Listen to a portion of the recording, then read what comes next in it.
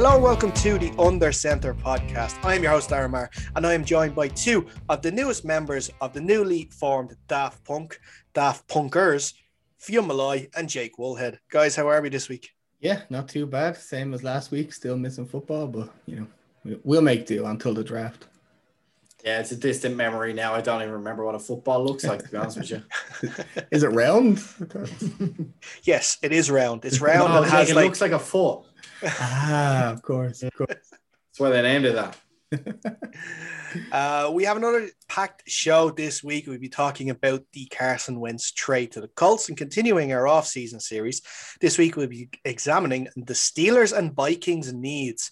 We're currently joined by Steelers fan Freddie Dawson, and we'll be later joined by John Arico, who is a Vikings fan. But Freddie, how are you? Yeah, pretty good, hanging in there. My kid caught the wrong virus this week, so I've had that to deal with. He's got the chicken pox, COVID. Don't know how. How is he? Yeah, well, a kid with chicken pox, you can imagine, isn't overly happy. He's stuffing him with McDonald's. Keep him happy that way. How do you solve the chicken pox? Chicken nuggets. There we go. Before we actually get into the news, though, if you are watching us on YouTube, please, if you can, like and subscribe to the Dynamo Podcast Network. It will really help us out. That is where you will find this podcast each and every week, as well as so many other great podcasts like the Upper Tier, if you are the round football type of fan. Also, there is the Creeping Southpaw for you boxing and MMA fans as well. Also, while you're at it, go and like our Facebook page, facebook.com/UnderCenterPod. And of course, we're on Instagram, Twitter, and TikTok at UnderCenterPod. All the info is at the top and bottom of the video for you there too, in case you don't catch it. We're going to start the news section off with Carson Wentz, and his trade to the Indianapolis Colts was confirmed over the weekend for a 2021 third round pick and a conditional 2022 second round pick. Now, the condition is that will turn into a first round pick if he plays over 75% of the team's snaps in the season. So it is obvious, guys, the Colts are going to pull him in the final game, so he only gets 74. He's back with his favorite coach, Frank Reich, the one who got the most out of him during his time in Philadelphia. But Fionn, I'm going to start with you. Do you think just teaming back up with Frank Reich is going to be enough for Carson Wentz to recapture his form? Yeah, I mean, it's difficult to tell. There's some really great players who don't need good coaches around them. There's some really great coaches who bring the best out of players. I don't think it's going to hurt Wentz a lot going back to the coach that got the most out of him, especially the struggles he's had in the last couple of seasons. It might just even psychologically give him a little bounce back. I don't think it's going to be a problem either way for the Colts. I've had a look at the deal, and I think it's quite friendly for the Colts team. They're only on the hook for about $24 million a year over the next 2 years, and that drops Carson Wentz down from significantly high on that salary per year quarterback list, way down the list, kind of to Alex Smith levels. And I think that's a good price to have to pay for Wentz if he turns out to play as well as he did a couple of years ago under Frank Reich. That's excellent. If not, you dump him after 2 years. He's got you through this turbulent quarterback time we've mentioned on the show before. Plus, he comes pretty cheap, and he doesn't come with much salary or any salary hit after those 2 years are up. So I think it's a conservative but also very smart play for the Colts. And I think it is a good landing spot for Carson Wentz that gives him all of the opportunities he could ever ask for to redeem himself. Yeah, you kind of hit the nail on the head there, Fionn. My number one point was, has Carson Wentz got the skills to pay the bills? And if the Colts aren't on that big of an issue, or big of holding his bag of contract money, say, it's not that big of an issue for them to carry him for the 2 years. If he just turns out to be like a journeyman quarterback until they find the next one, it wasn't that big of a price to pay. And then again, on the flip side, if he does play that well and he earns 75% of the snaps, you probably got a bargain for a quarterback who we had seen previously had an almost MVP caliber year. So it's not the worst thing in the world. And the conditional, that was a really good deal for the Colts. I believe they had, I can't remember the GM's name. He had put a date or an expiry on the trade talk. So it kind of might have forced the Eagles into trading them away. So I don't know, but I think he's going to do a lot better because, I mean, if you look at the Colts roster and the Eagles roster, and you don't really have to look that far to see which one's a better quality roster. It's definitely trending upward for Carson Wentz, and it'd be a quarterback I'm excited to see now because I can kind of like him now that he's not in the NFC East. I'm sure you can agree with me, Fionn. We did enjoy his poor quarterback play in the NFC East also. Absolutely. He gave us one less thing to worry about in that division where everything was pretty tight. And, you know, he did deliver my favorite collapse of the season that happened to benefit my Washington football team in the very first game of the season. A triumphant comeback to start the season for us. So that was kind of nice. Yeah, Freddie, what did you think of the Carson Wentz trade? Do you think it's Colts are a good landing spot? Yeah, I mean, it was down to the Colts or the Bears, and clearly, you know, for Wentz, it's much better for him to end up with Frank Reich in Indianapolis than, you know, in the rather strange QB situation in Chicago, which, you know, doesn't even look like it might continue beyond this year. Like, you know, Matt Nagy's on a pretty short leash from everything that we hear. He's pretty much in win now mode. Frank Reich has kind of proven himself in Indianapolis, you know, last couple of years before Phillip Rivers, you know, was definitely what they felt they needed was the quarterback position. For me, looking at it from the other side, from the Eagles' perspective, you know, it's kind of an interesting trade as well. I mean, as you're saying, you know, they put that trade deadline in place because the Eagles clearly felt like there was some sort of mismatch there. They felt like they should be entitled to a bit more, and everyone in kind of me, you know, kind of looked back and wondered, well, what exactly were they hoping to get? You know, I think maybe they were looking at the Rams trade for Stafford and thinking, oh, well, you know, Stafford can command that. Maybe Wentz, being a lot younger, should command significantly more in terms of first-round picks. But, like, really looking at that trade, they were more in the Rams' position. Wentz was Goff in this situation. Like, he had that horrendous contract hanging around his neck. He's not been able to prove himself consistency for the last few years. Frankly, since he had his knee blown out against the Rams in that 2017 season there, he never really came back and properly looked again. Like 2018, there was a lot of talk about the team kind of falling apart around him and he kind of carrying it on his back a bit. But really, I mean, he was injured oft times that season. He never really regained that 2017 MVP form ever again. So, you know, the Eagles kind of got what they could from him, and now they've got what they could for him, kind of thing. I don't know if Jalen Hurts is the answer. The Eagles are in a mess. You know, Jake, you're right. Like, they're not in a great situation. Wentz is probably better off being a Colt than an Eagle in the upcoming year. But looking to the future, that probably is going to end up being a first-round pick unless Wentz's injury history bites again. So maybe the Eagles come out of this okay. I suppose it depends who they get to replace him. Or not specifically to replace him, but who they get for those picks that they got for him. The amount they originally had traded up to get Wentz was pretty high, wasn't it? Yeah, there's definite some cost fallacy, isn't there, I think? Yeah. What they were going for. One other thing I noticed that happened was when he joined the Colts, he called Michael Pittman Jr. up and he said, listen, I know you play with number 11. Can we swap? And Michael Pittman said, no way in hell. Because I'm a legend of the game and I deserve my number. Who does Wentz think he is? He's not Tom Brady coming into this team.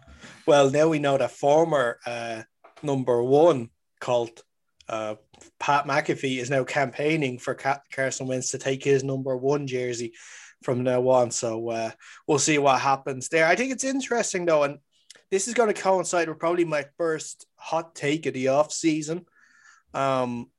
And it's going to be that, like, I do think that Frank Reich is going to help the revival, you could say, of Carson Wentz. But I think the fact that he's going to be playing with a much better O-line is going to be the main reason.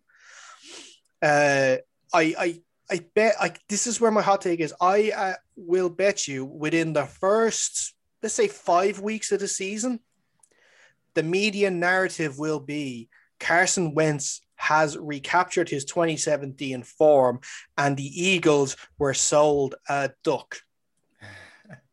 I can see, and then the actual Carson Wentz will come back after probably week 5 or something like that. He will get sacked a couple of times because the O-line will stop these many sacks and fumbles that he had last year.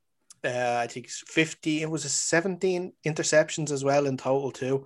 The accuracy, though, needs to improve. He only had a 57% accuracy last year with the Eagles. But as you said, Freddie, as well, it's going to be interesting. This is a really important year for Wentz.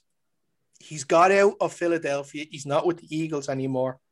So we are going to find out, because he has all the tools there in Indianapolis to win now. So it's going to be interesting for him. We will find out if it was the Eagles that ruined Wentz, or was it Wentz that ruined the Eagles? And so if Wentz, like, I think it's strange, and I'll pass it to you guys to let me know what you think. But what will be a success for Carson Wentz in his first, maybe his only year, we don't know, but we'll just say his first year with the Colts, because like they made the playoffs this season, last season, I should say. So what do you think? What would be seen as a good season for Wentz and the Colts? And Jake, I'll start with you on that. Yeah, I definitely think you want to get to that 9-7, or well, it will be 9-8 this season, wouldn't it? Or 10-7 game, and definitely I'd be looking for a playoff push as well.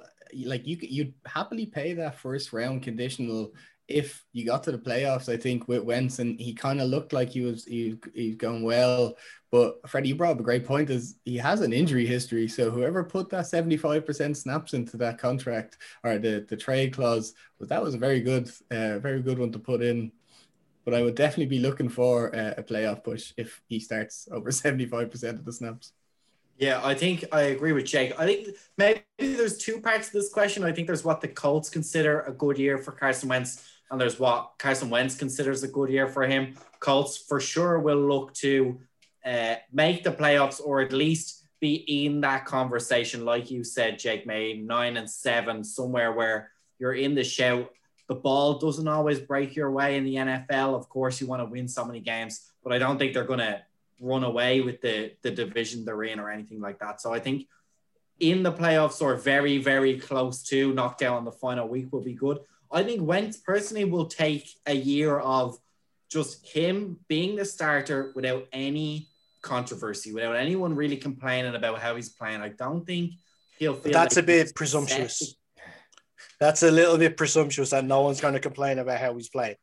Well, somebody is going to complain. American football, there's a million eyes on you, or hundreds of millions of eyes on you. But I think if he can make it through without the third round quarterback that the Colts draft in this year's draft being mentioned in the tabloids as maybe it's time to give him a shout out and a few reps in practice, I think he'd be happy with that. Just a solid year where he gets his numbers back to, I don't think he's going to make it back to the MVP season, but if he is in and around the top 10 quarterbacks in the league, stats-wise, I think he'd be happy enough. Freddie, what do you think? Oh, sorry. I thought he'd be ecstatic with a top 10 finish. I mean, like anywhere in the top 16, really, in the top half of the league would be great for him, frankly, coming back from where he was. Yeah, and like that, will that be good enough though for the Colts? Because we've heard this since the move is the Colts are in win now mode. And like the Colts were just, a few plays away from actually beating the Bills and actually going to the divisional round with an aging Phillip Rivers. Now, I know there's some concern over wide receivers in the Colts because there's a lot of free agents. I know we talked about Michael Pittman. I think he's the only one there who's actually still under contract. T.Y. Hilton's out of contract. Zach Pascal's out of contract as well. So, are we? I know I said the media narrative will be he's recaptured his form, but is there also a risk of a media narrative not a media narrative, but of other people saying he's at another team that hasn't got weapons, so we'll never know the true extent of Carson Wentz's abilities? I don't know. I think, don't they have a young running back, and then they've got that Michael Pittman who showed flashes last year. So They've got three good running backs. They've got Marlon Mack. That's if he stays. Now, he is a free agent. Marlon Mack, Naheem Hines, and Jonathan Taylor. Yeah. So, like, there's some good, like, if you can build off a running game and if you have at least one number one wide receiver, maybe that's what they target in this year's draft. So, I mean, there's definitely something there. It's not a weak team by all means. It's definitely better than throwing to whoever the Eagles had picked up off the side of the road outside the stadium. Like, it's not that much, not hard to look into the Colts and say that's a better team. Yeah, for sure. And they did okay with Phillip Rivers. Personally, I thought he had quite a good year, but I know a lot of people disagree with me on that. They didn't feel like he was a good quarterback or a good fit for that Colts offense. So right out the gate, Wentz offers a little bit more dynamic ability, a bit more youth, and a bit more gunslinging mentality, shall we say, that maybe got him in trouble in the Eagles. But like you mentioned there, with a better offensive line and a much better defense, he's going to be able to play from on front a little bit more than he did last season. So that might help in terms of his timing and being able to keep the ball in his hand as long as he would like it to be there. Right. Okay. That's grand. We'll move on from there, and we'll obviously. I think we are going to revisit this Carson Wentz and the Colts subject probably a little more as the season goes on too. But we will move on, and we're going to continue our series of looking at all 32 sides and their needs this offseason. If you missed last week's show, we talked about the Browns and we talked about the Bears. So go and check that out if you want to hear what ourselves and our guests have to say about what those two teams are going to need to do. After the break, we're going to talk about the Vikings, but we are now going to talk about the Pittsburgh Steelers. And of course, Steelers Freddie is still here with us. So Freddie, first of all, I want you to tell me your views on this past season. And I want you to tell me in two parts. The 11-0 part, how did you feel that went? And I'm sure we all know the answer to that. But I want to know how you felt about the sort of quote-unquote collapse in the second half of the year, which obviously culminated in a surprise loss to the Cleveland Browns in the wild card. Well, yeah, I mean, first, like, no quote unquote about it, it was a complete collapse. Like, that was a pretty disastrous end to the season. But starting with the start of the season there, the 11-0, I mean, obviously it was significantly uplifting. Personally, I was a bit surprised that, I mean, once we got up to 11-0, obviously it was there. But like, I think the Steelers had never started even 3-0 before, I think it was, which was vaguely surprising that they'd never managed to string 3 games together at the beginning of the season. I mean, traditionally they have been a slow starting team. They always, take their time to figure a few things out in September, October, only really get the things going through November and December.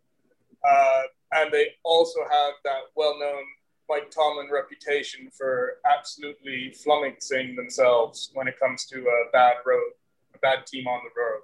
So, there's been multiple untold examples of this.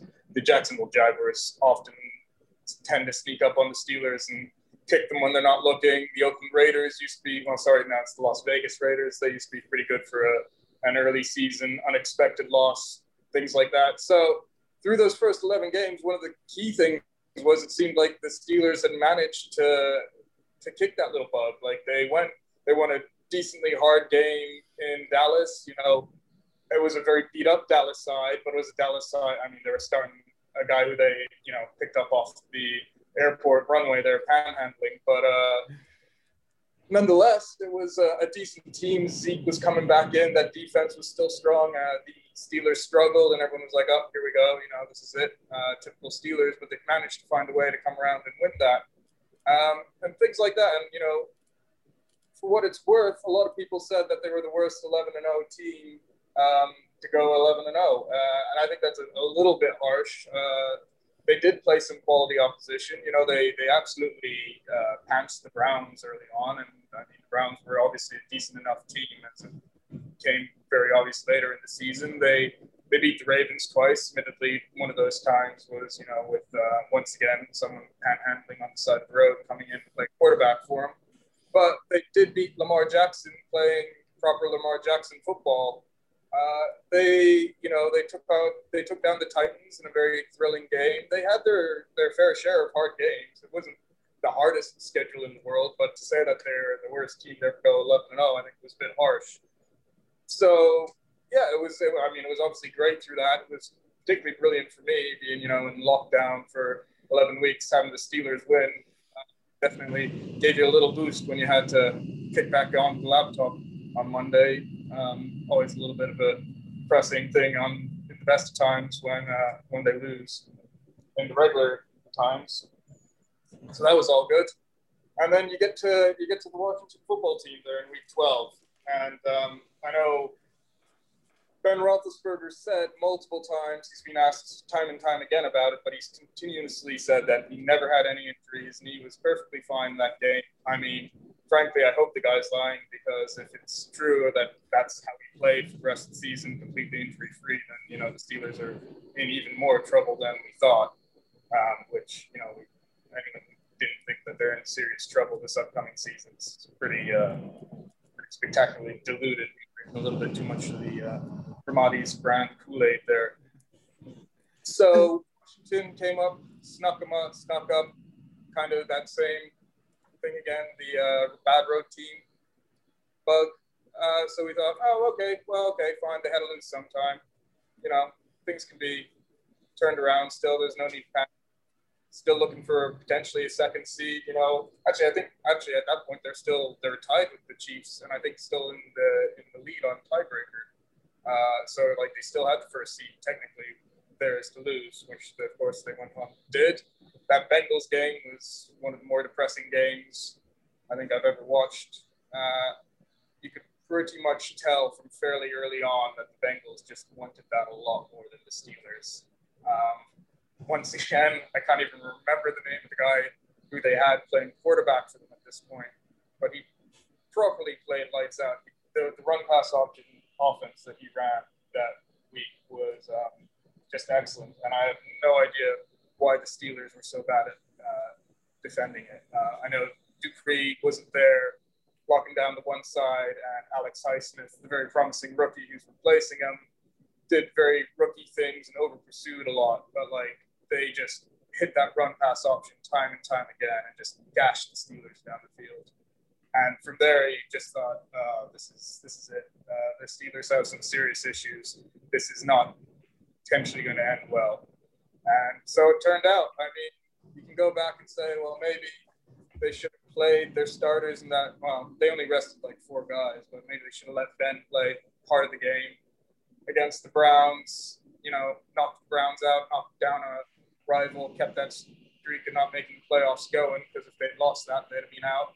And then the Steelers would have had a different opponent for that final game. But that's all clear with hindsight. In the time, I thought it was a very good decision to rest Roethlisberger. He didn't look right.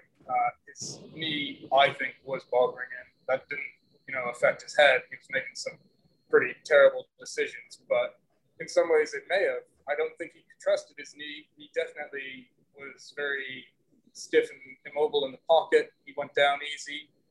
And Freddie, sorry, can I just interrupt you there on that when you say about Big Ben? Was Big Ben's I know you said he had a knee injury. I know he claimed he didn't, but was the lack of a run game a big factor in that as well? Because you're making a 38-year-old quarterback throw the ball 50 times a game and unable to establish any sort of run game. Yeah, I mean, it was in a way. The Steelers couldn't get any of the passing game going that would have countered the lack of a run game. So they, for whatever reason, they could do their quick passing offense, but they couldn't hit anything deep, which would have, you know, at least alleviated some of that pressure, you know, made the safeties back up and caused a bit more space, which if you can't do the run game is the next best thing you can do in terms of clearing out that sort of middle of the field where they were sort of making their money. And they couldn't hit any sort of screens or anything like that, which would be the other, you know, obvious alternative to a run game. So yes, the run game definitely didn't help. James Conner and Schnell's inability to get anything going was definitely putting everything on Roethlisberger. But I think that you can't lay all their offensive woes on the lack of a run game. Okay. Freddie, in the future, obviously, Roethlisberger, we mentioned, is 38. He's had that injury. He had a bad injury, I believe. Was it last season or the season before that put him out for pretty much the whole extent of the season? What do you think is the situation looking like in respect to quarterbacks and the Pittsburgh Steelers? Is that something you're very nervous about, or do you believe they'll address that this season and try and get in the draft and try and get Roethlisberger kind of through a season, maybe one more season as a kind of a mentor, and then go from there? Or is it something you're really concerned about, is where this replacement for Roethlisberger? Because even if he does play brilliant next season, he is 38, so he's not going to last 4 or 5 more years. There's going to have to start looking for a replacement at some point. Oh, for sure. Yeah. I mean, anybody who isn't concerned about the Steelers quarterback situation is, probably a Browns fan. Like, there's no way that the Steelers are going into this season thinking, yeah, we're all right. Dwayne Haskins on a futures contract, pretty good gamble, a la kind of like the Colts trade. There's little downside to that. Maybe he'll turn out to be good. I don't think anyone should be banking on him being able to turn around whatever his woes were in Washington and suddenly turn into that first round pick potential that he had just 2 short years ago, was it? In terms of Roethlisberger himself, I mean, he has to come back for the Steelers next year, really. I don't see why he wouldn't. I know that they haven't sat down and had their contract discussion, and apparently, according to the Twitter rumors, he's getting a little bit annoyed that the Steelers front office hasn't at least sat down and sort of reassured him and sort of started generally chatting about how they could work his salary numbers. Apparently, the idea is he's on the hook for, I can't remember what the number is now, but basically they signed 37, I think it is. 37, is it? I think it's 37 next year. Yeah. 40. That was what I had in my head. So, yeah. You sign him for a few voidable years, and then, and then his salary number comes right down this year, creates a bit of cap room. Allegedly, the Steelers are waiting to hear what the salary cap total will be before they offer that to him. But in terms of Roethlisberger himself, he should hopefully come back next year. Maybe with that surgically repaired elbow, he hit like basically the same thing as a rookie wall. He got to that game 12 and he suddenly went, oh crap, my elbow's really starting to bother me. Once again, he claims that wasn't the case and his elbow was perfectly fine, but there was clearly something also off with his deep balls. I personally thought it was his knee. He wasn't planting right. But, I'm not an NFL quarterback, so that's what was that. Well, it's actually interesting because he does have that sort of old school football player mentality where, you if you get knocked down, don't act like you're hurt, because then they know they have you. And with Roethlisberger, obviously he's saying like, I'm not hurt, even though he might be hurt, because they know if he is hurt, then they can target. If it is the elbow for wasn't he, we don't know. And can I throw this scenario at you this way then Freddie? Because I know you said that Big Ben does have to come back, but there is like that with the cap hit, and we have to see what happens. You say you take him back. So if you take him back and then you take the cap hit with that, which means that you might not be able to get in players to help improve the teams in other areas that might need it. Or would you sacrifice Big Ben, let him go, improve the other areas that you need to, and go for a season with Mason Rudolph?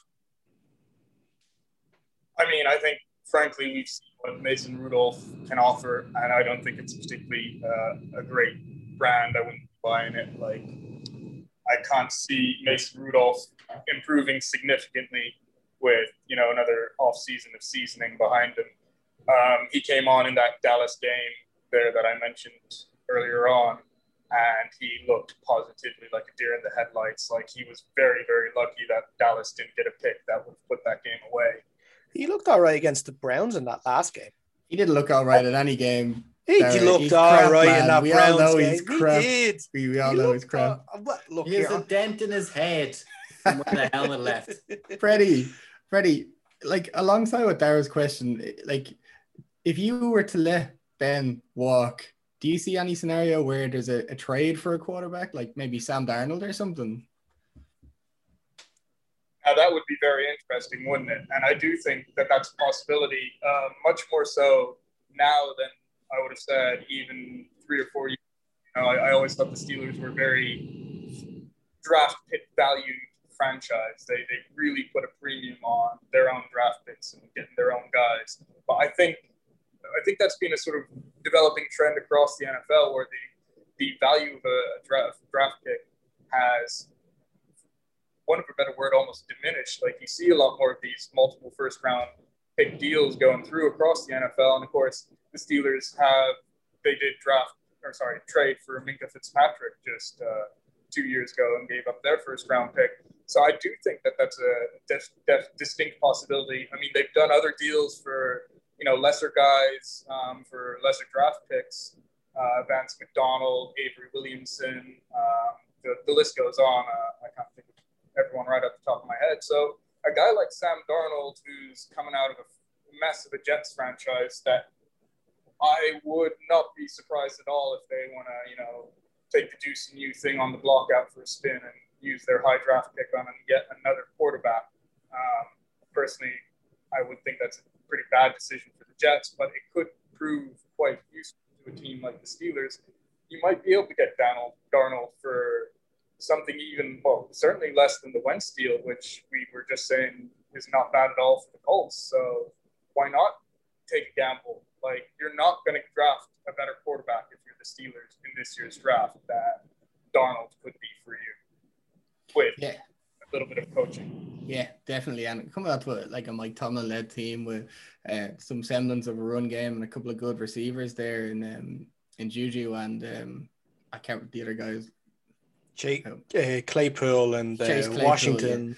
Yeah, so you've got good offensive players there. So getting a guy like Sam Darnold in and maybe having them compete with Mason Rudolph for the starting job, because I don't think anybody but Dara wants to see Mason Rudolph play another snap of the NFL. But we'll get Mason on next week and we'll see what he's up with. Jake, it's all about playing devil's advocate, and I'm doing it well because I seem to have maybe triggered you a little bit. So it's working. I'm here now. Well, he triggered Myles Garrett pretty well anyway. Oh, definitely did. But let's look at the off season a little more, and let's have a look at the free agency coming up, because the Steelers have a lot of difficult decisions to make in this off season, not just with Big Ben. A few notable free agents, and this list is long here, guys, so just hold on a sec. Bud Dupree, Avery Williamson, Alejandro Villanueva, Juju Smith-Schuster, Mike Hilton, James Conner. I'm going to stop there because I can go on forever, but we only have a certain amount of time for the show today. The franchise tag period has just started. Is there any player in that list that I just named, or anyone in the free agents that list that are going this year that you would tag, Freddie? And then also, is there any other players that you are a must re-sign, like in your head? So for me, the guy that you really want to ideally, in a theoretical world, franchise tag is Bud Dupree. I'd really like him to be back. But the thing is, you've already franchised. His franchise number is going to go up. He's coming off knee surgery. That's a big risk, and the Steelers simply aren't going to have the cap room to do that. So maybe you look at franchising someone like Cameron Sutton or Mike Hilton, who are, to me, given the fact that the Steelers are almost certainly not going to be able to sign Bud Dupree, they're the two free agents that are the priorities for the Steelers. Mike Hilton is that joker for that defense. Like, he really makes things tick in a different way. And Cam Sutton is far and away the best defensive back that the Steelers have drafted in quite a long time, which is why they needed to trade for someone like Fitzpatrick. For whatever reason, it's been a little bit of an Achilles heel drafting defensive backs for them over the last half a decade at least. So Cam Sutton could easily become the guy who can step up and replace Joe Hayden. Maybe next year, maybe the year after that. Joe Hayden's getting a little bit up there. I think he's a free agent next year, so that would probably be the kind of key dropping off point where the Steelers will part ways with them. So those two guys, if you could get both of them back, which is a possibility because nickelbacks aren't valued as well as they should be. But Cam Sutton may not want to take nickelback money, knowing full well that he could be a starter for the Steelers or for another team. at the outside, and he'll want outside corner money, which in that case, the Steelers aren't going to be able to afford it. Outside that, I don't necessarily. I think the rest of the free agents are nice and be great if they came back, but there's replacement players that you could step up there for all of them. I mean, the other big one that everyone talks about is Juju, and of course it'd be lovely to have Juju back, but I don't see that happening. I don't see the Steelers being able to match someone with deep pockets coming and offering them some money. Though if they did, that Sam Darnold, Juju Smith-Schuster, USC connection could be quite a tasty talking. It's just whether or not they can top that TikTok money that he's getting. I think his TikTok contract might have dropped after his last fiasco on the Jaguars. Was it Jaguars? Was not the Bengals? Bills won down very well, I remember. It was ridiculous anyway what it was. Yeah, well, look, that's it. And like I said, there is a lot of questions. And I think with the Juju thing, especially, I know he is a favorite definitely in Pittsburgh. It's not the end of the world. I believe that if he does move on, we've seen this season, you've got some really good wide receivers out there with Claypool. Dante Johnson is really good too. Like I said, Washington as well. So, and the Steelers just have this knack of finding this diamond in the rough, like in the 5th or 6th round wide receiver who is just going to light up the league. So we'll see. So maybe it's not the worst thing in the world if Juju goes. And look, it'd be interesting to see where he'd end up.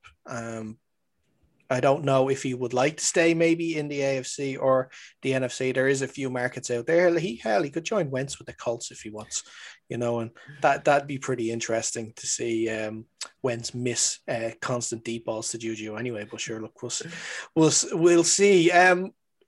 Coming up to the draft as well, Freddie, is there any sort of position groups in general that you'd like the Steelers to look at in the draft this year?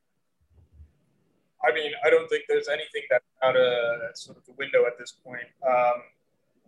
The really big position of need right now for the Steelers as they stand is center with Marquise Pouncey retiring.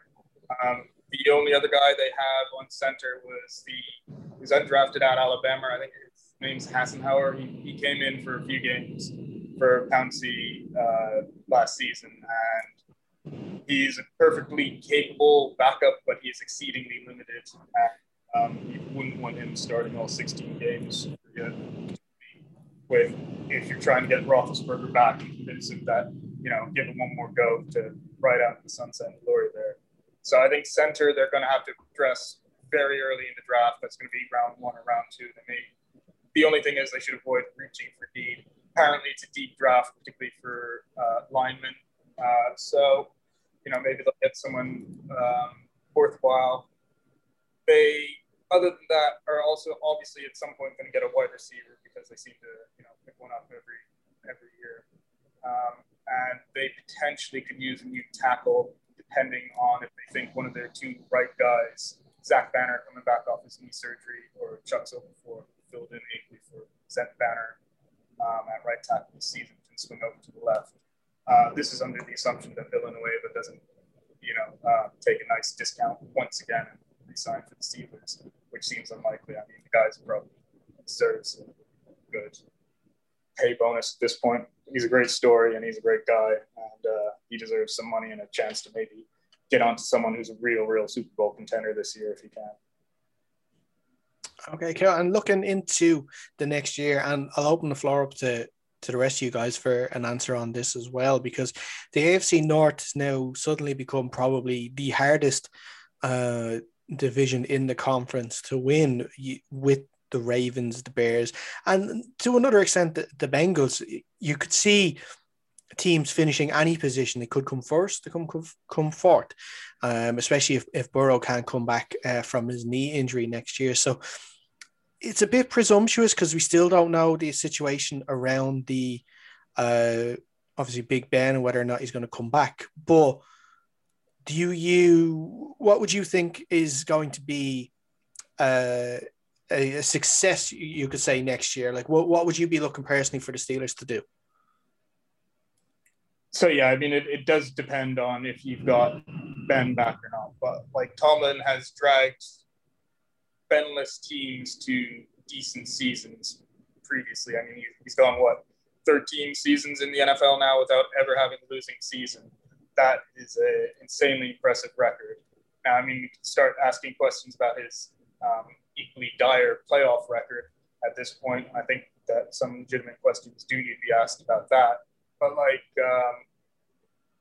it's hard to imagine a Tomlin coach Steelers team even playing a first team schedule as they will be in this upcoming year with the variable games against the other division winners. It's hard to see them going worse than, say, 7-9 really, and being in contention for a playoff spot down to the wire kind of thing. And that would be my Mason Rudolph led Steelers worst kind of prediction.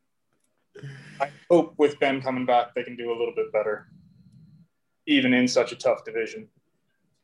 The Steelers have just got such a huge issue with cap space at the minute, so there's going to be a lot of cap casualties. And I mean, I don't know if they're necessarily just waiting out Ben and hoping he says he's going to retire even though he wants to come back, or they're hoping that there's going to be a quarterback comes open that they can trade for or something. I personally don't see Ben coming back on the Steelers anyway, because I don't think they want him back.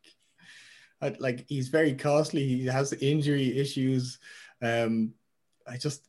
Can he compete to that level for 17 games now?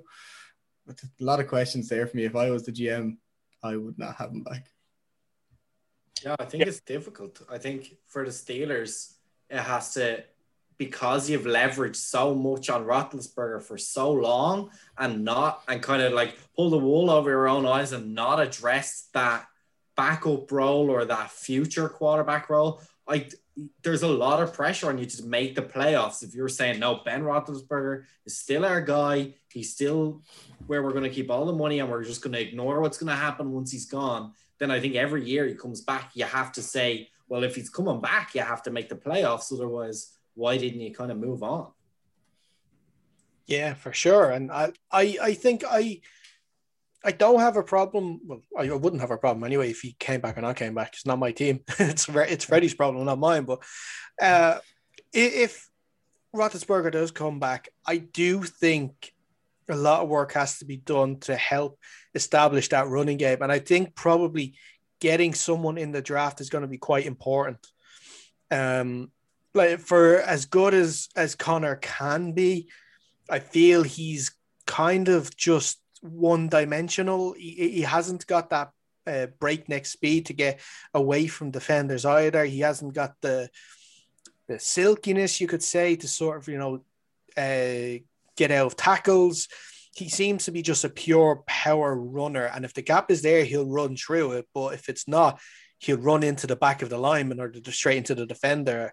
So I think that getting a decent running back in is going to be really important for the Steelers, because then it will help take the load off Roethlisberger. I'm going to have to cut right in front of you here, because I've been through this. Eli Manning on the cusp of being in a grave, we decide we'll get Barkley in there. And what happens? We finish the exact same as we did the year before. There's no point in doing that. I've been there. Freddie, tell him you don't need to invest so many resources into getting it.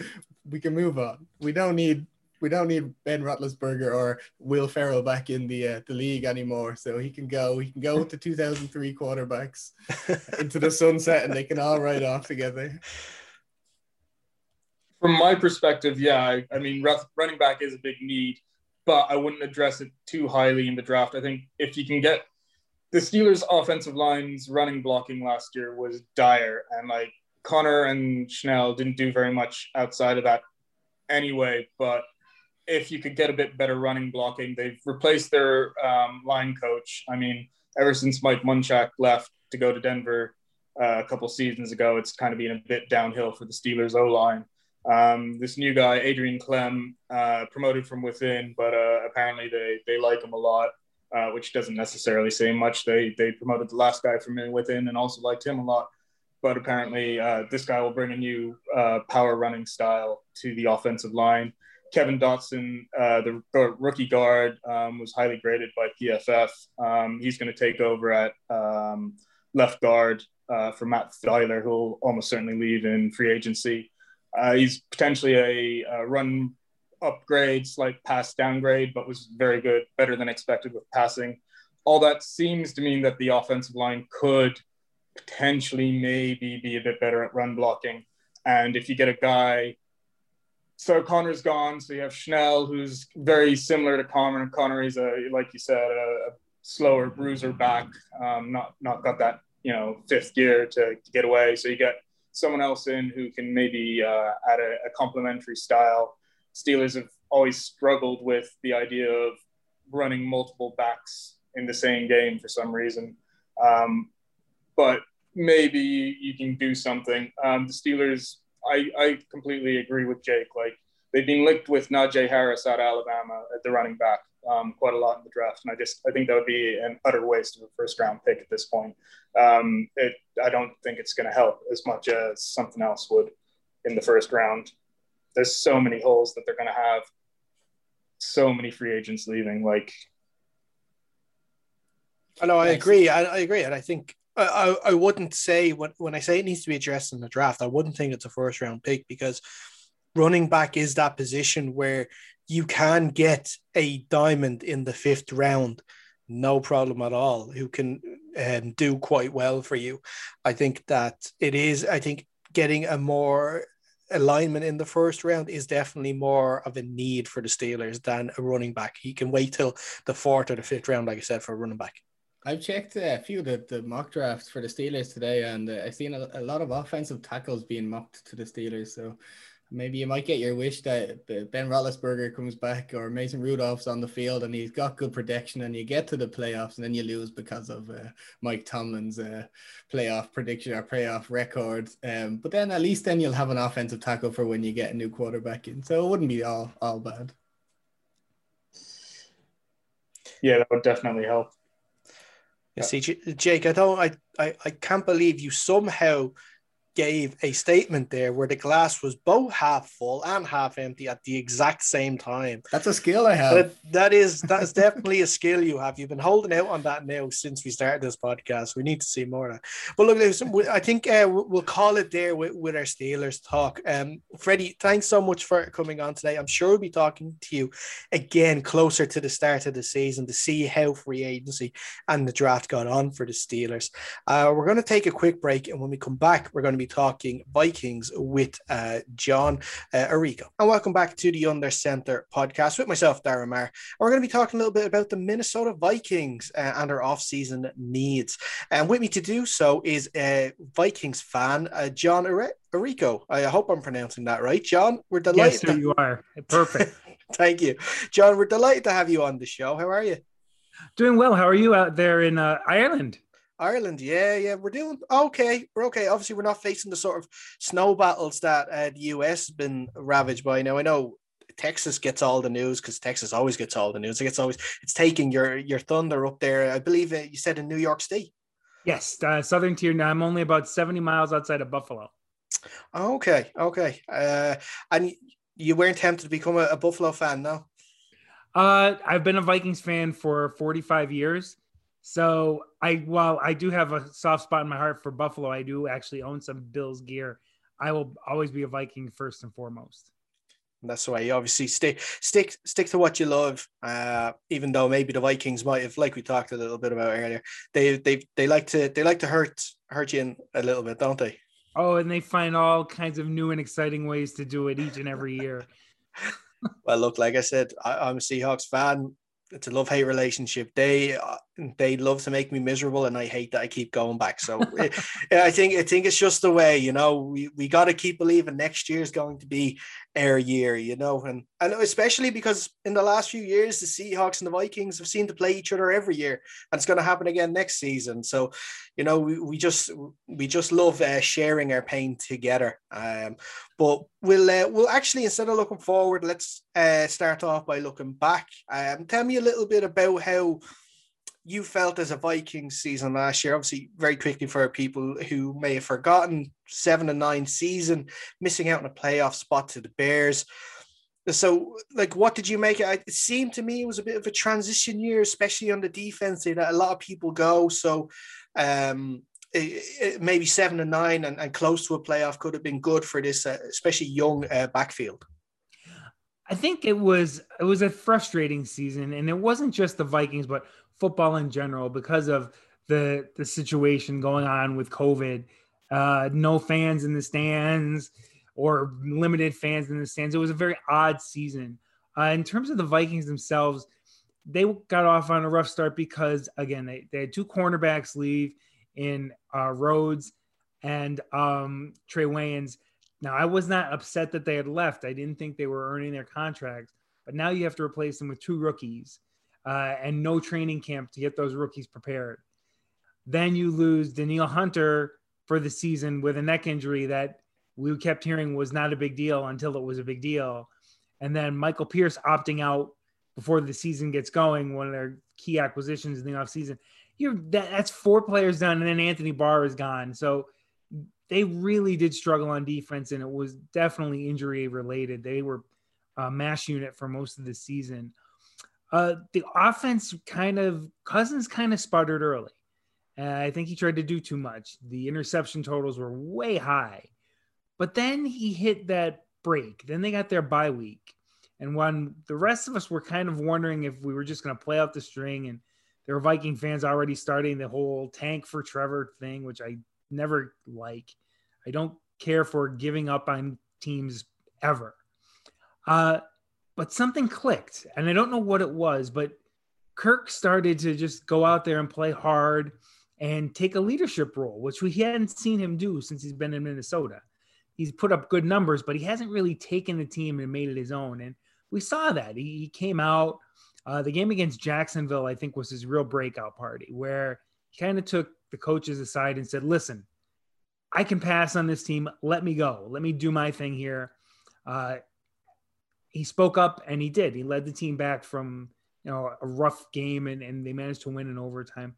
So I did like some of the things I saw out of Kirk Cousins as the season went along. Didn't like the way it started, but I really liked how it finished. Dalvin Cook, another guy, very talented. I did not want him to get the long-term contract. My fellow Viking fans know I am not big on paying running backs. I don't pay running backs. It's just the nature of the position. And Dalvin has a history of a little bit of injury history. But that said, he really went out and he earned that money this year. He played very well. He was the key piece to that offense. And then, Justin Jefferson, who probably should have gotten the Rookie of the Year. You break records of a Hall of Famer. I think you should probably get Rookie of the Year. But even he could be better, and that's scary. He had a great season, and there are still things he can do better than he did this past year. So as a Vikings fan, 2020 was frustrating. But what I see for the future of this team gives me hope. They're going to get back a lot of these injured players. They have a good young core on offense. They're going to start moving guys. I know I hate to see Kyle Rudolph go, but he may be gone. But then Irv Smith is there, and Irv, he's kind of that new wave of tight end, more of a pass receiver. If he can work on his blocking, I think he's going to be excellent. Ty Conklin, very good. And for a guy who just kind of was thrown out there, he's got a lot of growth to make, but he showed, strides at the end of last season. So as a Viking fan, and I may have gone on a little too long here, but I didn't like 2020, but I do think with a good draft and maybe some good free agent signings, this could be a team that contends for a playoff spot this year. They could surprise us all and make a deep run too. Yeah, sure. And a few changes, not only on the field, but in on the coaching side of things, because of course, offensive coordinator Gary Kubiak decided to retire, and his son Clint Kubiak now takes over as offensive coordinator, who used to be the quarterbacks coach. So this is the 6th OC, I believe, in 6 years. Is this the chance now that you have a young OC in chance to maybe just get some more consistency in offense? It's a chance. Now, the things we need are for Mike Zimmer to let him go. Mike Zimmer, I think he has a little too much influence on the offense. And I think that's why he hired Gary Kubiak. Because Gary is kind of that old school, and I think he and Zim meshed a little bit. but I don't like that they meshed. I didn't see – this is a team that actually finished top 5 in a lot of categories in offense, and they were really vanilla and boring. They didn't do a lot on offense, nothing. They didn't make the best use of their talent, I don't think. I think it was a very vanilla offense, but because the talent was there, they put up some good numbers. I want to see more use of these wide receivers in the running game. You know, I want to see the pop pass, which every team seems to have in their repertoire now. That little, 1 foot toss in front of you pass. Vikings don't use that. They don't use jet sweeps. So hopefully Clint took what his dad had taught him, and now he can make it kind of 2.1. You know, I take a work example. I worked with people who love that, ledger paper and pencils, and they have a lot of knowledge. Well, I'm not a ledger paper and pencils guy. Give me your ledger paper and pencils, and I'm going to put it into spreadsheets that I'm going to make work for me. I'm going to bring it into the 21st century. So hopefully Clint can take what his dad taught him and modernize it for this Vikings team, because they do have a lot of weapons. Yeah, for sure. And I think what we have seen with those pop passes and jet sweep is, a lot of coordinators and head coaches now coming from college and taking that with them. So I think, yeah, like you're saying, it's important to sort of maybe move with the times a little bit. You can't, like, that's the thing, you can only hope that Zimmer will give Kubiak the freedom to make the play calls that he wants. And I think him being obviously the QB coach obviously lends itself to him wanting to maybe do more pass plays instead of more early down running plays.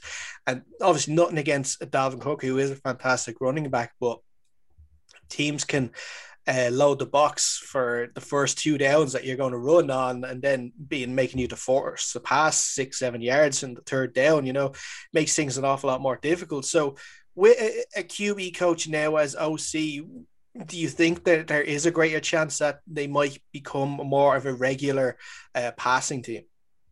I think we could see a better mix. I think we need to see a better mix pass run. And yeah, that's a good point. Your quarterback's coach is now your offensive coordinator. It depends on what kind of relationship he has with Kirk. Bottom line, is his relationship with Kirk strong, or is his relationship with Mike Zimmer strong? That's going to make the difference in terms of what kind of offense you get. And is he going to have the guts to speak up for himself as a coordinator? Is he going to be intimidated by his head coach, or is he going to, go to him and say, listen, coach, I respect you, but here's how we really should try to do things. That's what I want to see. We have to do better. We have to open things up. Let's get that new modern, Madden football type of offense out there for the Vikings and see what we can do with it. Yeah, and how do you feel about Kirk Cousins as your QB? Are you on the side of that he's good for the team, or are you not totally sold on him? I have been on a roller coaster with Kirk Cousins from day one. I backed him hard when he got here. And then I went through a period where I thought, I'm backing the wrong guy. Then I saw the second part of last year and I said, you know what? I think I should go. I think I was right. I think Kirk Cousins could be the man here. Now, he is not an elite quarterback. And that's what I keep hearing. We need an elite quarterback. Folks, if elite quarterbacks were out there in abundance, everybody would have one. There's a reason they're called elite. So only a handful of teams have that elite quarterback. Now you have to make do with a guy who's a solid pro, probably he's top half of the league in terms of quarterbacks. He might even be top 10, close to top 10. You just have to build around him. It's the key position on the field. There's no question about it. But you can win Super Bowls without having that next level superstar quarterback. I mean, Brady is the only guy out there right now, and I hate to even mention his name. I call him Voldemort. He's not my favorite quarterback, but I get it. But he's that exception to the rule. I mean, 7 rings for him. There's not another quarterback out there like him. And it's not so much the way he throws the ball or the way he gets out of the pocket, because he's a pocket passer and he's got no mobility. There's just something about when he's on the field, he commands your attention, and he makes his teammates better. And that's what I need Kirk Cousins to do, not just put up numbers, but take a leadership role and make his teammates better. And I think he can do it. And he's going to have to, because like it or not, he's our quarterback. I don't think the Vikings are going to make – everybody wants Watson. He's not coming to Minnesota. He doesn't want to play in Minnesota. You're not going to draft the next big thing at quarterback because you don't draft in a high enough position to get one. And quite honestly, I don't think this is a great quarterback class. I think you have Lawrence, and then I think there's a pretty decent fall off after that. That could be very wrong. I have been wrong in the past. I will be wrong again. But from what I see, there's not a quarterback in this draft that's going to make a big difference for the Vikings. And no, you're not getting Deshaun Watson. So let's get Kirk and get the best we can out of him and surround him with talent that can help this team get to the next level. Yeah, and I ask about Kirk because, like you mentioned, with Watson and with the draft class, that we are sort of on the cusp of probably the biggest quarterback market we've seen in an off season. And there's not, obviously, it's not just the likes of Jimmy Garoppolo. There's still question marks. Sam Darnold, even Russell Wilson is sending some feelers out there. Is there any sort of quarterback where you could look at that has the potential that could potentially move, that you would say, right, let's see if we can throw in a Kirk Cousins and a couple of ones and see if we can get him? Well, for me, the only one would be Watson. He's the one out there of the guys that are being talked about and available that I would say, yeah, let's make a run at Watson. He's still young. We've seen what he can do. He did come to Minnesota with a lot better talent. He just doesn't want to be there.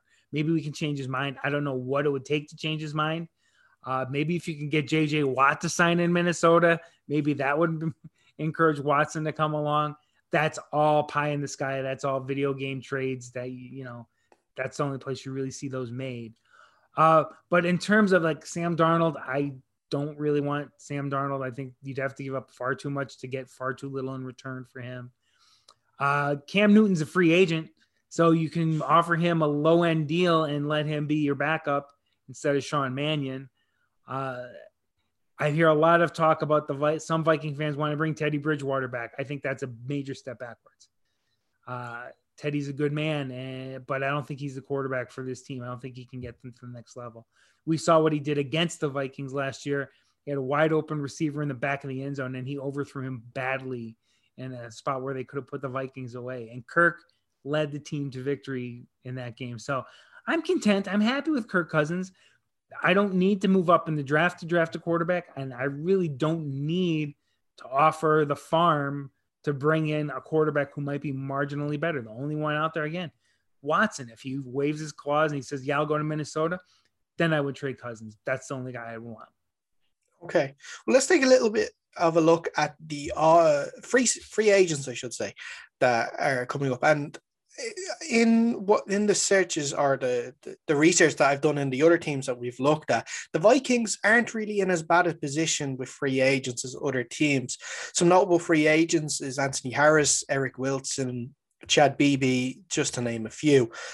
And with the franchise tag season now just after beginning, any of those free agents, would you put the franchise tag on any of them, or and also which ones would you be happy to re-sign? I don't think any of them are worthy of a tag at this point. The ones that are out there, I like Wilson, but I would not tag Eric Wilson. He's a nice piece, but he's not worth the top 5 salary. Ant Harris I'm more than content to let him test the open waters and see what he can get out there. He had a major step back last year. He's going to want too much money to stay, and I just don't think he's worth it. The guys you can keep, again, Wilson you can keep. I don't think he's going to be expensive. I look at smaller pieces. I think Amir Abdullah will be a nice guy to keep around. He's not going to be expensive. He's a veteran presence back there. You could put him out there on kicks and punts. He's done that before, and we're looking for a punt returner. Honestly, I don't know why he hasn't done it yet, but he's a good third down back. Another guy I like Brett Jones coming back just for some depth on the offensive line. Again, shouldn't be too expensive. Fadi Adenabo, I want Adenabo back. I think He fits into this scheme. And again, he's going to be inexpensive. He's a rotational player, but he's going to be inexpensive. And that's what the Vikings have to look for right now, because money-wise, they don't have a lot unless they start making some moves, tough decisions like letting Kyle Rudolph go. And the last one I have on my list to bring back is Mike Boone. I really like Mike Boone. He's got an explosiveness to him. And again, he's only your third back, most likely, but he's a really good guy to have on that roster. Again, there's a different dimension to him. He brings some different skills to the table. So again, he adds some depth in the running game. We've seen him in spots have flashes of brilliance. Madison's clearly your number 2, and obviously Cook's 1, but Boone can really help out this team. So I would make an offer to keep him. Again, if he wants a lot of money, I don't know who's going to pay it to him. Somebody might see him as a 2 or even a 1. I think the Vikings can get him back at a relatively inexpensive price. So those are the only ones I really care about bringing back, or I'd even entertain bringing back.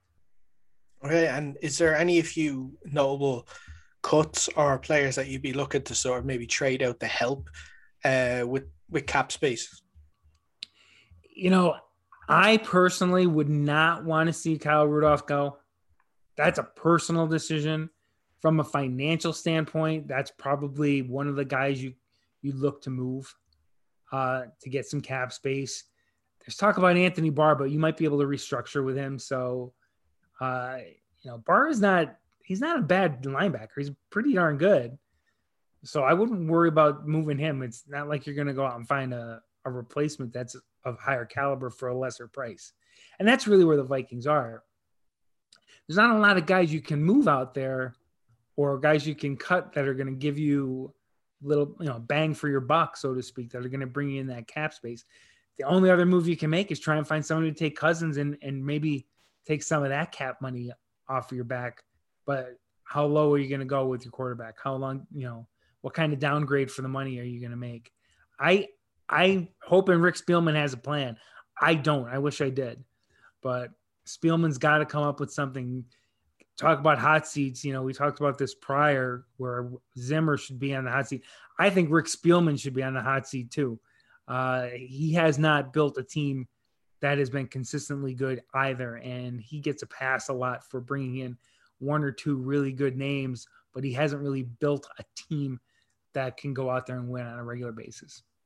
Well, if it is that Spielman is on the hot seat, what sort of moves do you think he should be making in free agency to help build a team?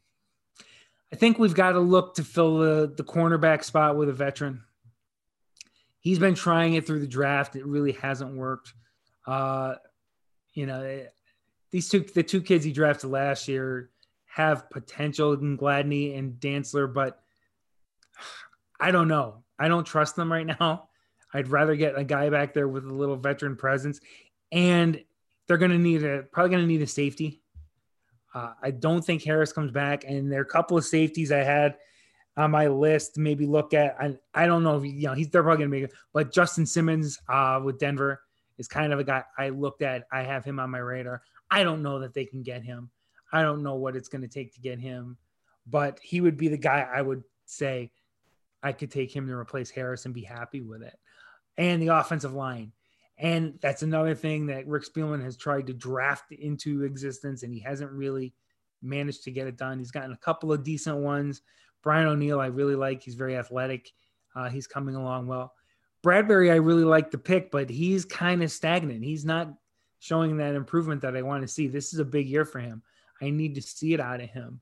So they might try and draft again to get the line, but I think they have to look in the free agent market. I really do. And I had a couple of names there that I'd like Joe Thuney from the Patriots is really the top one. I think they should see what it's going to cost to bring him in. You can draft. Sewell might be gone by the time the Vikings get there at 14. And I know Viking fans will not want to see them go with a guard with their first pick because they have no second rounders. So a lot of Viking fans want the big shiny things. I say this all day. They want the shiny car, but they don't want to pay for the insurance to protect it. And that's what we're getting at here. Where everybody, we need another receiver. Why do we need a third Why? How high do you draft a third when you don't even throw to the two you have? Because your coach is a run first coach. There are not a lot of targets to go around as it is. And now you want to draft another. Oh, we got to get one of those kids from Alabama. Well, do you really have to? Can you not draft a kid who's going to get frustrated because there aren't enough targets to go around? Maybe try and sign a veteran to be your third receiver who gets the Viking system, who understands that, yeah, you're going to be here and you probably won't get a lot of targets, but you can serve a role for us. We can use you. It's going to be hard to draft a kid and tell him, you're great. You have all these skills. And oh, by the way, you might get 40 targets this year. That's not what he wants.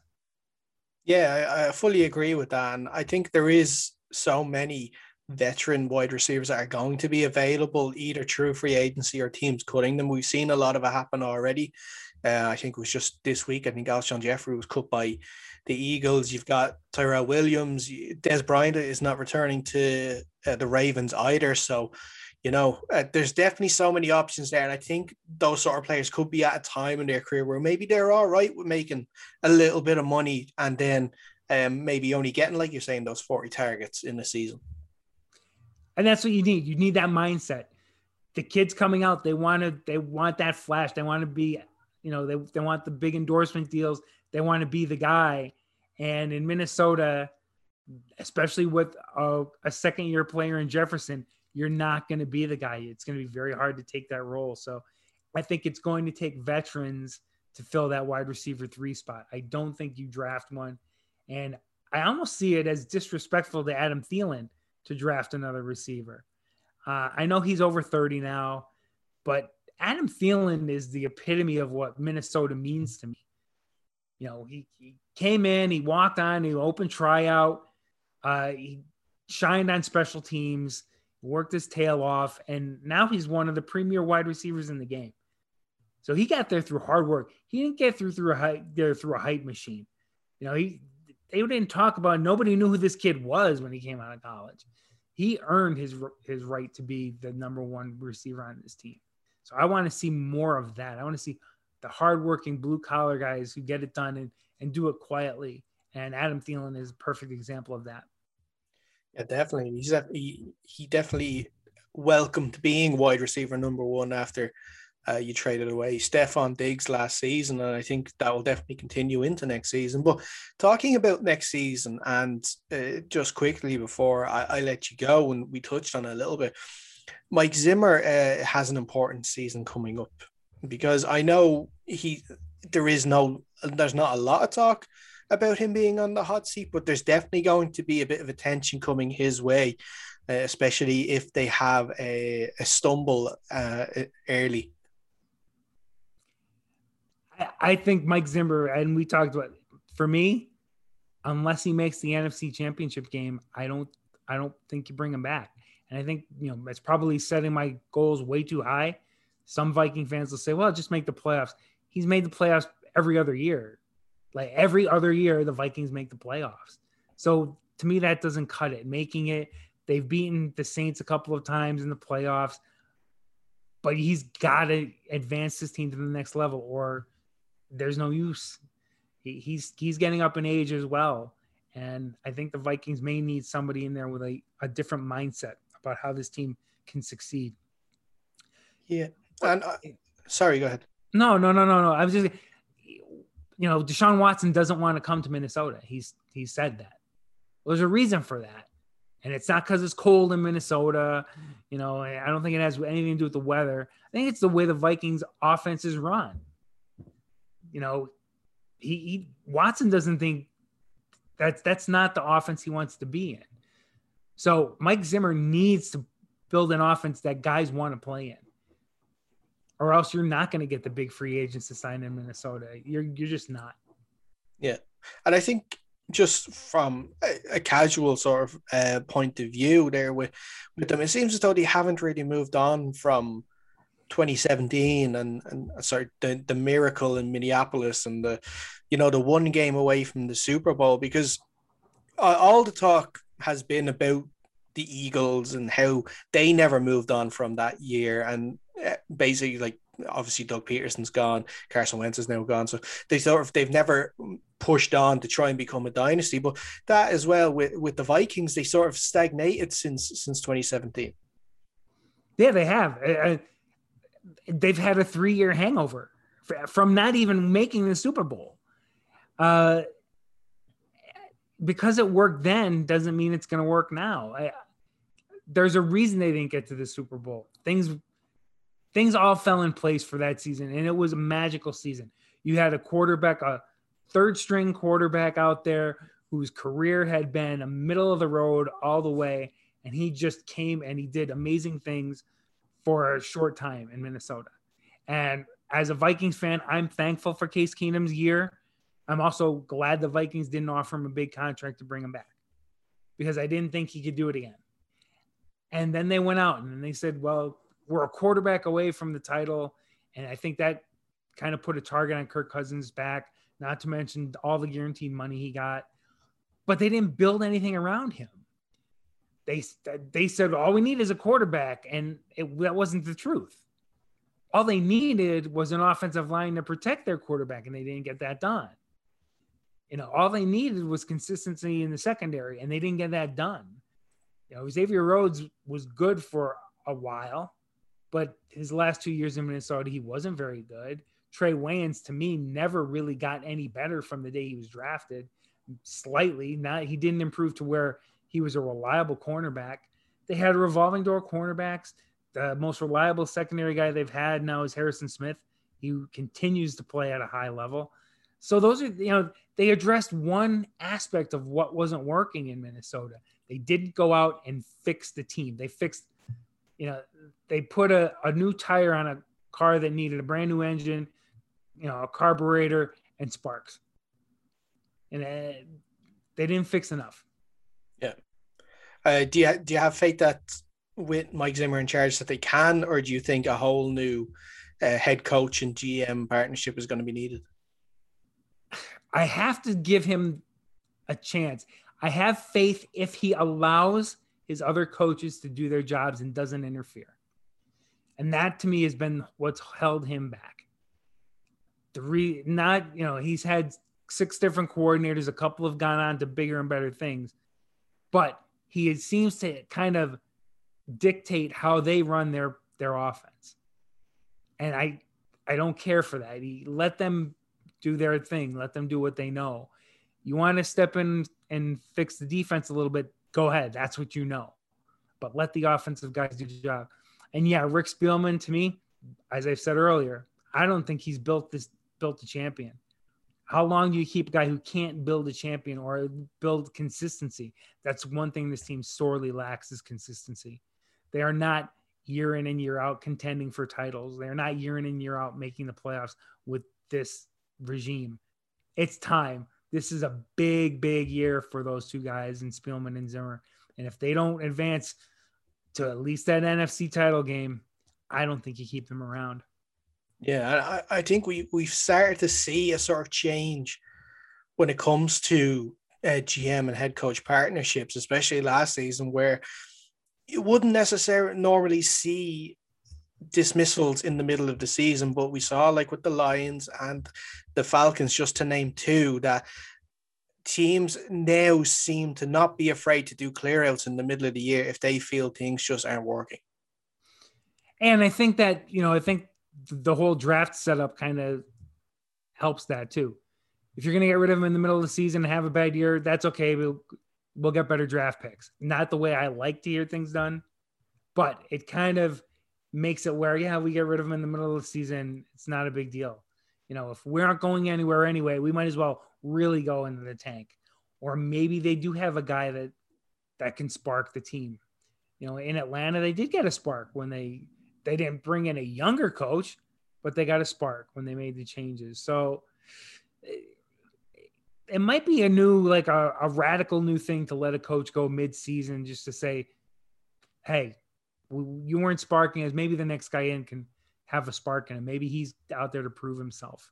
I don't know. I think it's a very interesting trend. And yeah, I can definitely see it happening more and more. It's a win now mentality in the league now.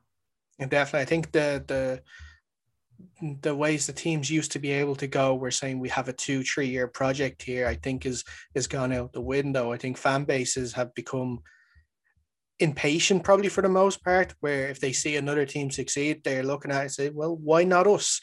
Maybe it's sort of spilling into sort of on the player side as well. Maybe that's why QBs are sort of, maybe this is the season why QBs are moving, because they're looking at, say, what Tom Brady did and the power he had at Tampa Bay, and looking at their own situation in their team, saying, why not me? I think it's an excellent point. Why not me? But again, we have to stop. I think we have to stop looking at Tom Brady, because he's a generational talent. And not, again, I think he's a good quarterback. I think his leadership qualities are what really sets him apart. Not everybody can lead like Tom Brady did. I think too many people and too many fans think everybody can be Tom Brady or everybody can be Patrick Mahomes. And we even saw Patrick Mahomes was frustrated. So he's not invincible either. It's a video game mentality to me. Everybody wants that video game superstar, and you just can't get them. They're superstars for a reason, because there aren't that many of them out there. Yeah, definitely, for sure. Well, listen, John, we're going to call it there. Thanks so much for taking the time out. I know it's a busy day for you there, and I'm sure you have a few chores to do. I think it's a bit of snow is calling your name now. Indeed it is. Yeah. But I had such a good time. I appreciate you accommodating me. I know it's very late over there, so I do appreciate you taking time out and talking to me at this late hour out in Ireland. It's no problem at all. Again, thank you. And I'm sure we'll probably talk again before the season starts to see how the draft and free agency went, and maybe to see how good of a position that the Vikings are in for the upcoming season. Anytime. I'd love to come back. And that's all the time we have for today on the podcast. A big thank you to our guests this week, Steelers fan Freddie Dawson and Vikings fan John Arrigo. Really thankful to them for spending the time to talk to us today. Before we go, once again, if you haven't already, please can you like this video and subscribe to the Dynamo Podcast Network. That's where you'll find our podcast each and every week. We're going to be continuing our series looking at all 32 sides and what their off-season needs are going to be going into next season. And while you're at it, make sure you follow us on Facebook at facebook.com/UnderCenterPod. We're also at Twitter, Instagram, and TikTok at UnderCenterPod. But that is all the time we have for this week. Make sure you tune in again next week, where we'll be continuing our series looking at all 32 sides and their off-season needs. But until then, stay safe and we'll speak soon.